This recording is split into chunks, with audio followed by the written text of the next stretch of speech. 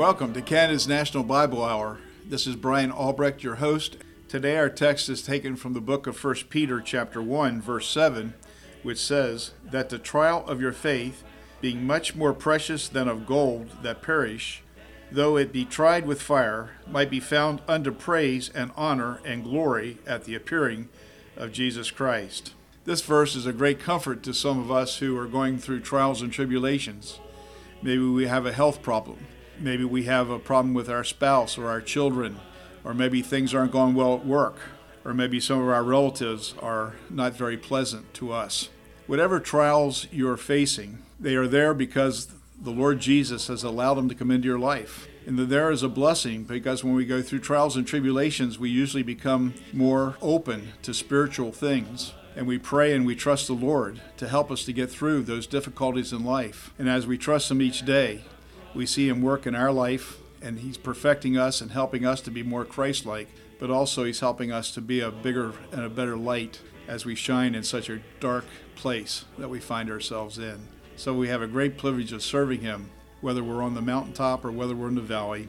God's still in control of our lives because He's promised never to leave us or forsake us, and He's always there in time of need.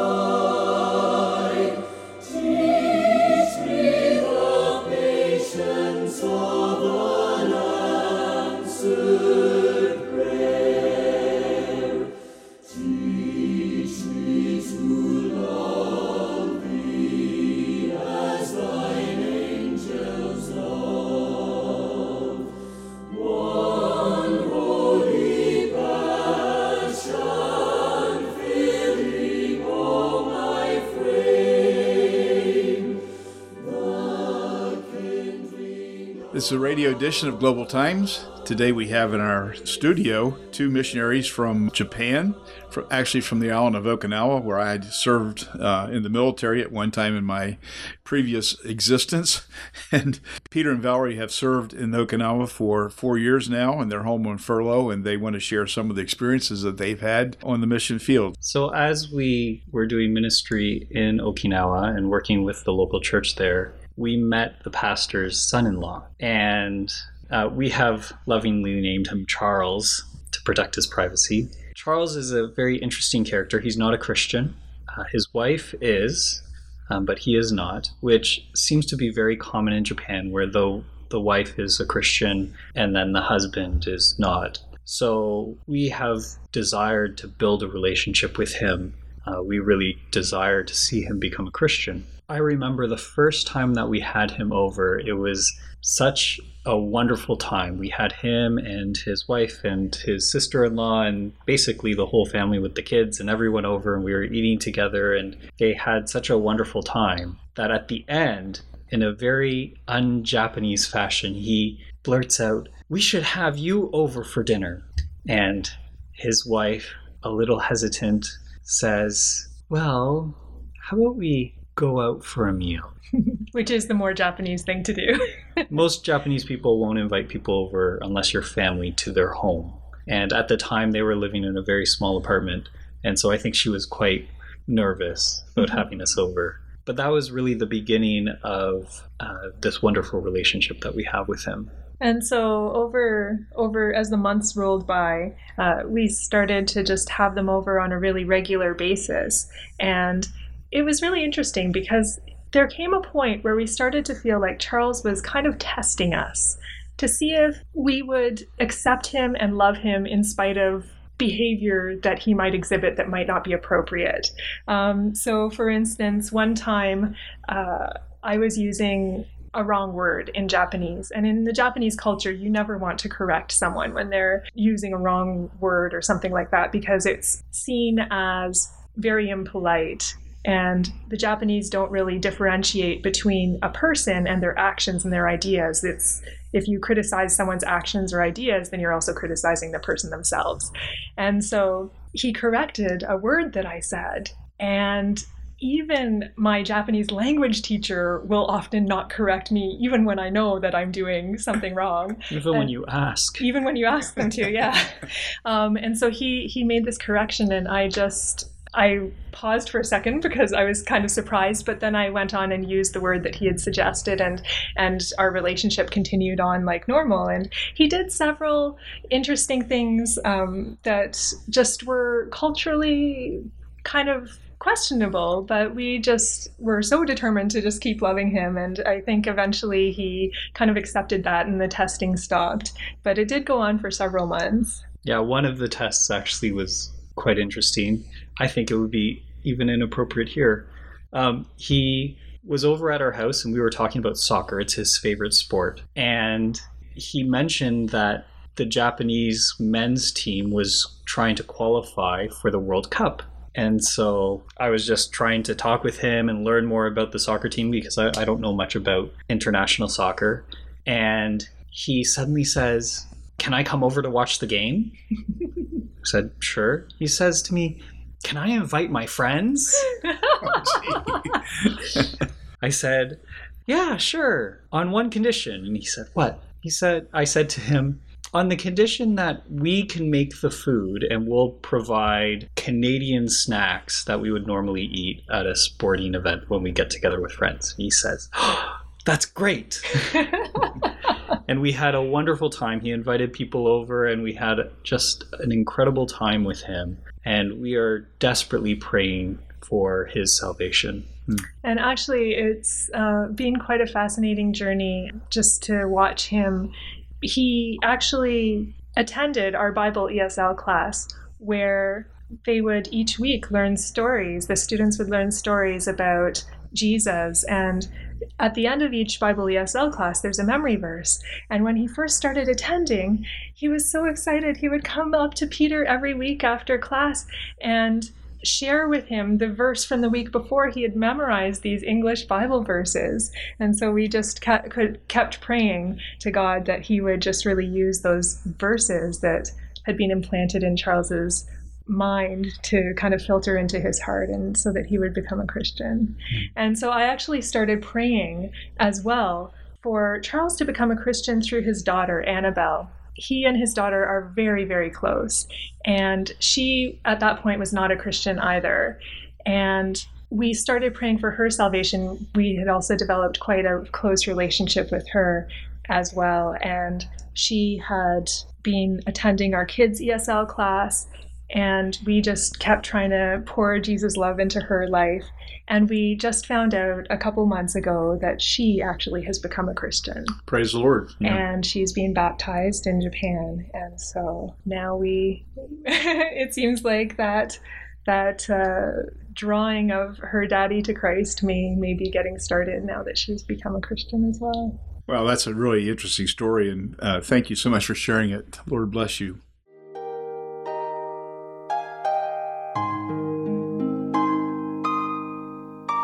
Thank you so much for listening to Canada's National Bible Hour. As you know, this is a listener-supported program, and we would not be able to be on the air without our listeners' help. Please remember us in your wills and trust as a legacy gift. This can help Canada's National Bible Hour continue on the air even after your life on this earth ends. This month we are offering a booklet called The Saga of a Wise Fool by Dr. Fred Hartman. In this booklet, you will meet an intriguing character known for wisdom and foolishness. The contradiction between his reputation as the wisest man who ever lived and his choices that were very unwise can be understood by examining different aspects of his life. Dr. Fred Hartman does this in a very powerful way. To order your copy, please write to Canada's National Bible Hour, Box 1210, St. Catharines, Ontario L2R7A7, or in the U.S., Box 2010, Buffalo, New York 14231.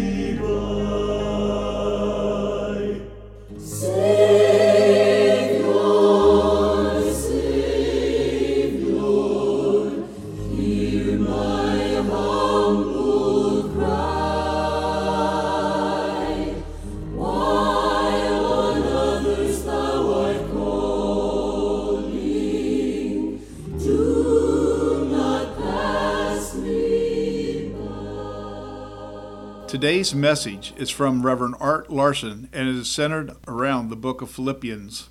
Printed copies are available upon request. Christianity is not a new leaf, it's a new life. Salvation is not a new start, it's a new heart. A man bought a farm in which was an old pump. When the neighbors saw the new tenant pumping water, they rushed over and warned him the water was poisonous and unsafe for use. The former occupants, they said, father, mother, and all the children, had died from drinking that poisoned water. The man thanked them kindly, and then he proceeded to remedy the situation.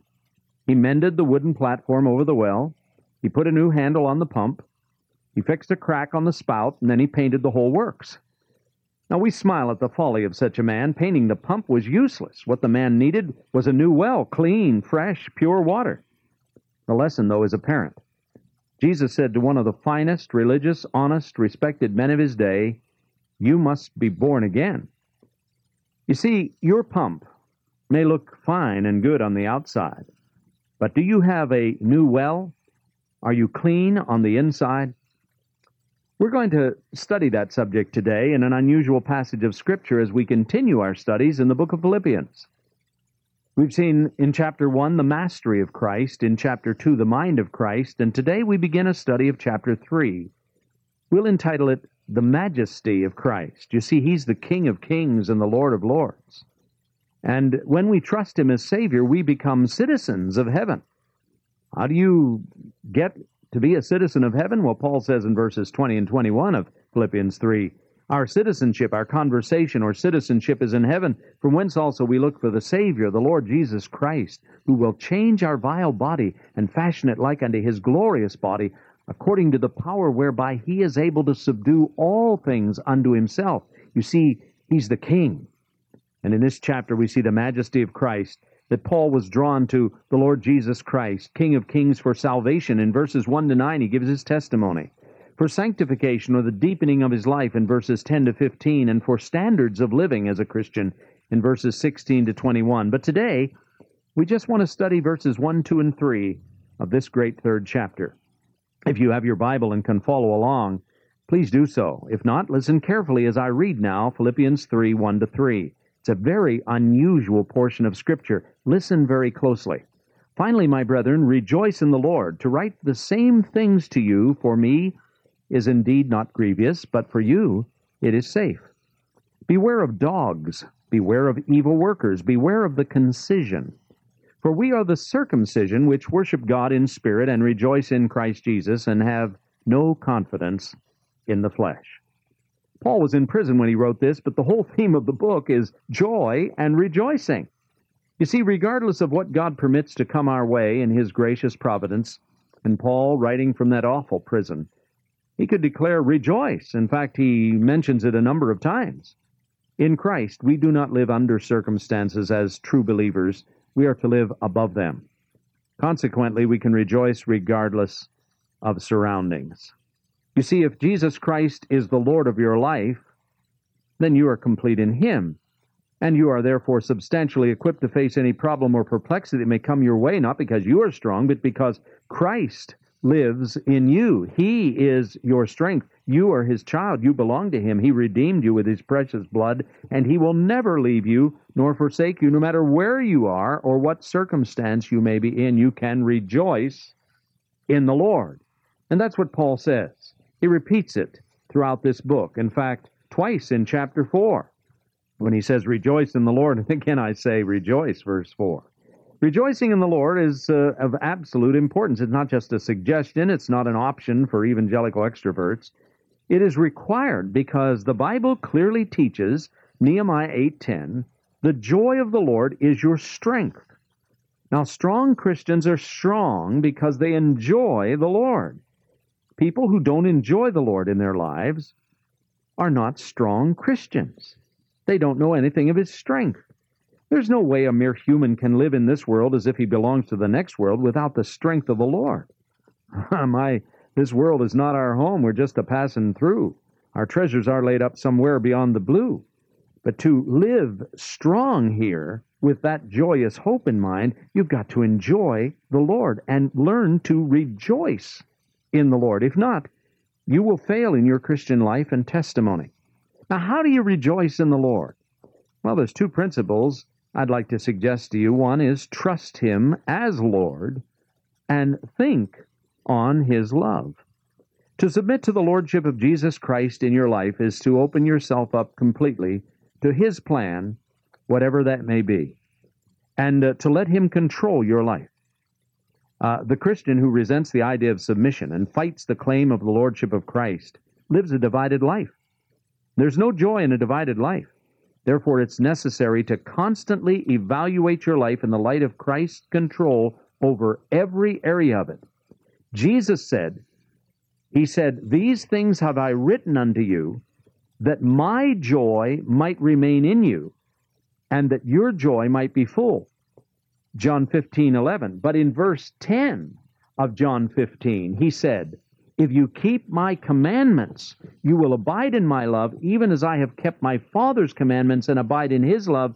These things have I spoken unto you, that my joy might remain in you and that your joy might be full. What he's saying is you have to be obedient to him. And the area where Jesus is not Lord of your life is the area where there will be only defeat and no joy. So if you're going to rejoice in the Lord, you have to trust him as Lord of all. Make him Lord of every area of your life today, my friend. And then think on his love. That's the second principle. You know that the Lord loves you. He tells you in his word. Do you really enjoy his love? Think of him. Think of his love in the morning when you wake up. Remember him in the daytime when you're getting stressed out and frayed in your nerves. Rejoice in him at night as you go to rest. Enjoy him, and you will be stronger as a result. In the same chapter, John 15, Jesus said in verse 9 these remarkable words, "As the Father hath loved me, so have I loved you. Continue," or literally, abide in my love. If all you do is ever think about your love for him, which will never be enough, you'll always be ashamed you don't love him more, and you'll be depressed. Rather, think of his love for you. It's unconditional. It's irrevocable. He'll never stop loving you. So if you're in the office, in the school, maybe you're home alone, and there are times you just feel so down, remember, he loves you, and the Bible says he's for you, and if God be for us, who can be against us? I love that little chorus. Often I sing it. It's great theology. Jesus loves me, this I know, for the Bible tells me so.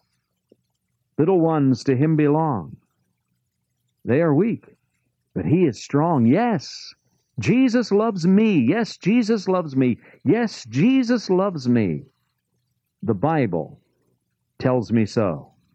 What a word of wisdom, then, from this great Apostle Paul. But then he gives a word of warning. Now, this is not easy to understand for us today, nor is Paul being in any way prejudiced when he uses words dogs and evil workers and concision. He's just speaking about the whole matter of the problems that he's warning people against. And he says in verse 1 that he's doing it again. He says, to write the same things to you, to me indeed is not grievous, for you it's safe. Little boy was asked about his new Sunday school teacher, and he said, I like her, but she's very forgetful. The parents said, why? He said, well, every Sunday when we go to church and sit in her Sunday school class, she always asks us what last week's lesson was about.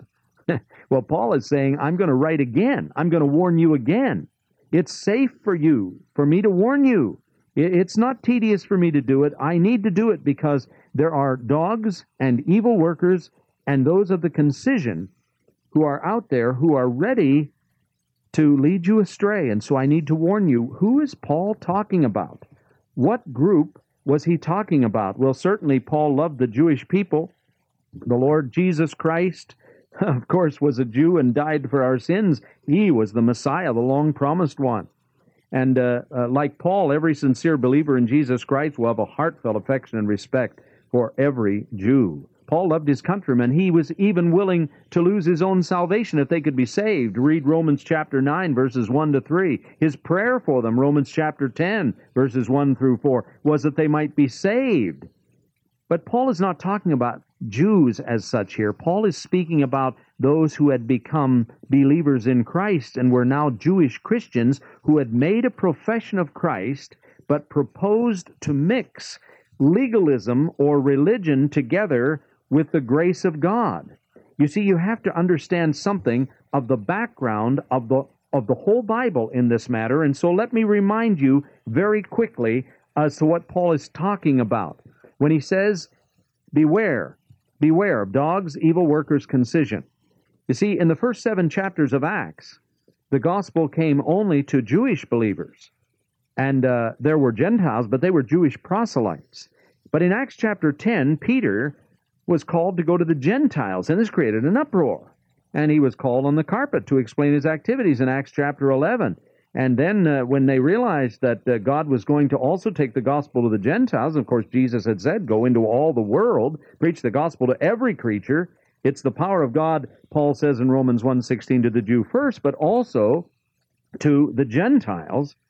And in Acts 13, Paul and Barnabas was sent out by the Holy Spirit to minister specifically to the Gentiles. It didn't take long for strict Jewish believers in Christ to oppose Paul's ministry, and there was a big conference at Antioch, and Paul's ministry was vindicated to the Gentiles. But these Jewish believers did not take that as a final word. They dogged him, they followed him wherever he went, they tried to steal his converts and his churches, and they tried to teach the fact that you had to become a Jew first and be circumcised, all this legalism, in order to become a Christian next.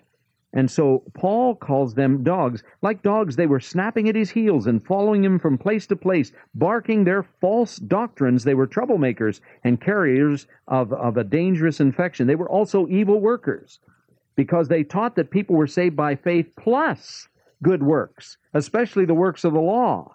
And the Bible teaches that we're saved by grace through faith plus nothing. So Paul says, watch out for these evil workers. May I tell you today, watch out for them today. There are people who will tell you, you can work your way to heaven and everybody tries to be good and we all get there. That is wrong. That's not in the Scriptures. Then he speaks of them as the concision or mutilation. That is, they tore to shreds the true preaching of the gospel. This is Paul's warning. But last of all, in these last couple of minutes, let me say something about his witness, and then in our next study, we'll look at his witness expanded in the next number of verses. But Paul says, we are of the circumcision which worship God in spirit, rejoice in Christ Jesus, and have no confidence in the flesh. He's simply saying that we are the true circumcision of God. We've been cut off from the old life, and we are now enjoying the new life that is in Jesus Christ, and we worship God in the spirit. Jesus taught that in John chapter 4 when he said, they that worship the Father must worship him in spirit and in truth. And God actually seeks such to worship him. He was telling the woman at the well this, and then he said, God is spirit, and they that worship him must worship him in spirit and in truth. That's why to truly worship God, you must be born of the Spirit, and as the Spirit indwells you and interprets the truth of God's Word, then you can worship him in spirit. And you also boast in Jesus Christ. You glory in Christ. You rejoice in Christ and boast in his work, his sacrificial sacrifice on the cross for you, the joy of salvation in him, his resurrection, his intercession, his coming back. Oh, you rejoice in Christ. You have no confidence in the flesh. You don't trust in the flesh. The Bible says, by grace you're saved, and that not of yourselves, it's the gift of God, not of works, lest any man should boast. Yes, Christianity is not a new leaf. It's a new life. It's not a new start only. It's a new heart. Don't paint the pump, my friend. Trust Jesus Christ and beware of any doctrine that adds to the simplicity of the gospel. But learn to rejoice in the Lord. You'll be strong if you do. God bless you.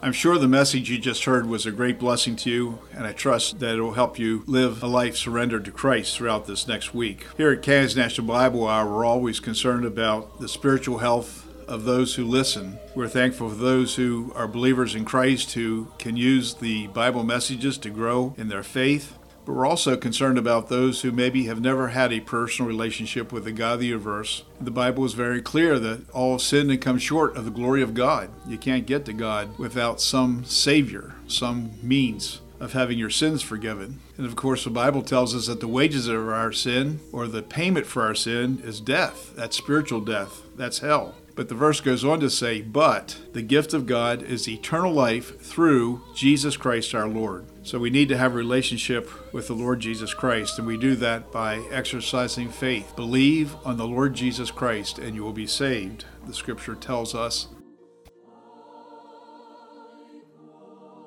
This month we are offering a booklet called The Saga of a Wise Fool by Dr. Fred Hartman. In this booklet, you will meet an intriguing character known for wisdom and foolishness. The contradiction between his reputation as the wisest man who ever lived and his choices that were very unwise can be understood by examining different aspects of his life. Dr. Fred Hartman does this in a very powerful way. To order your copy, please write to Canada's National Bible Hour, Box 1210, St. Catharines, Ontario L2R7A7, or in the U.S., Box 2010, Buffalo, New York 14231.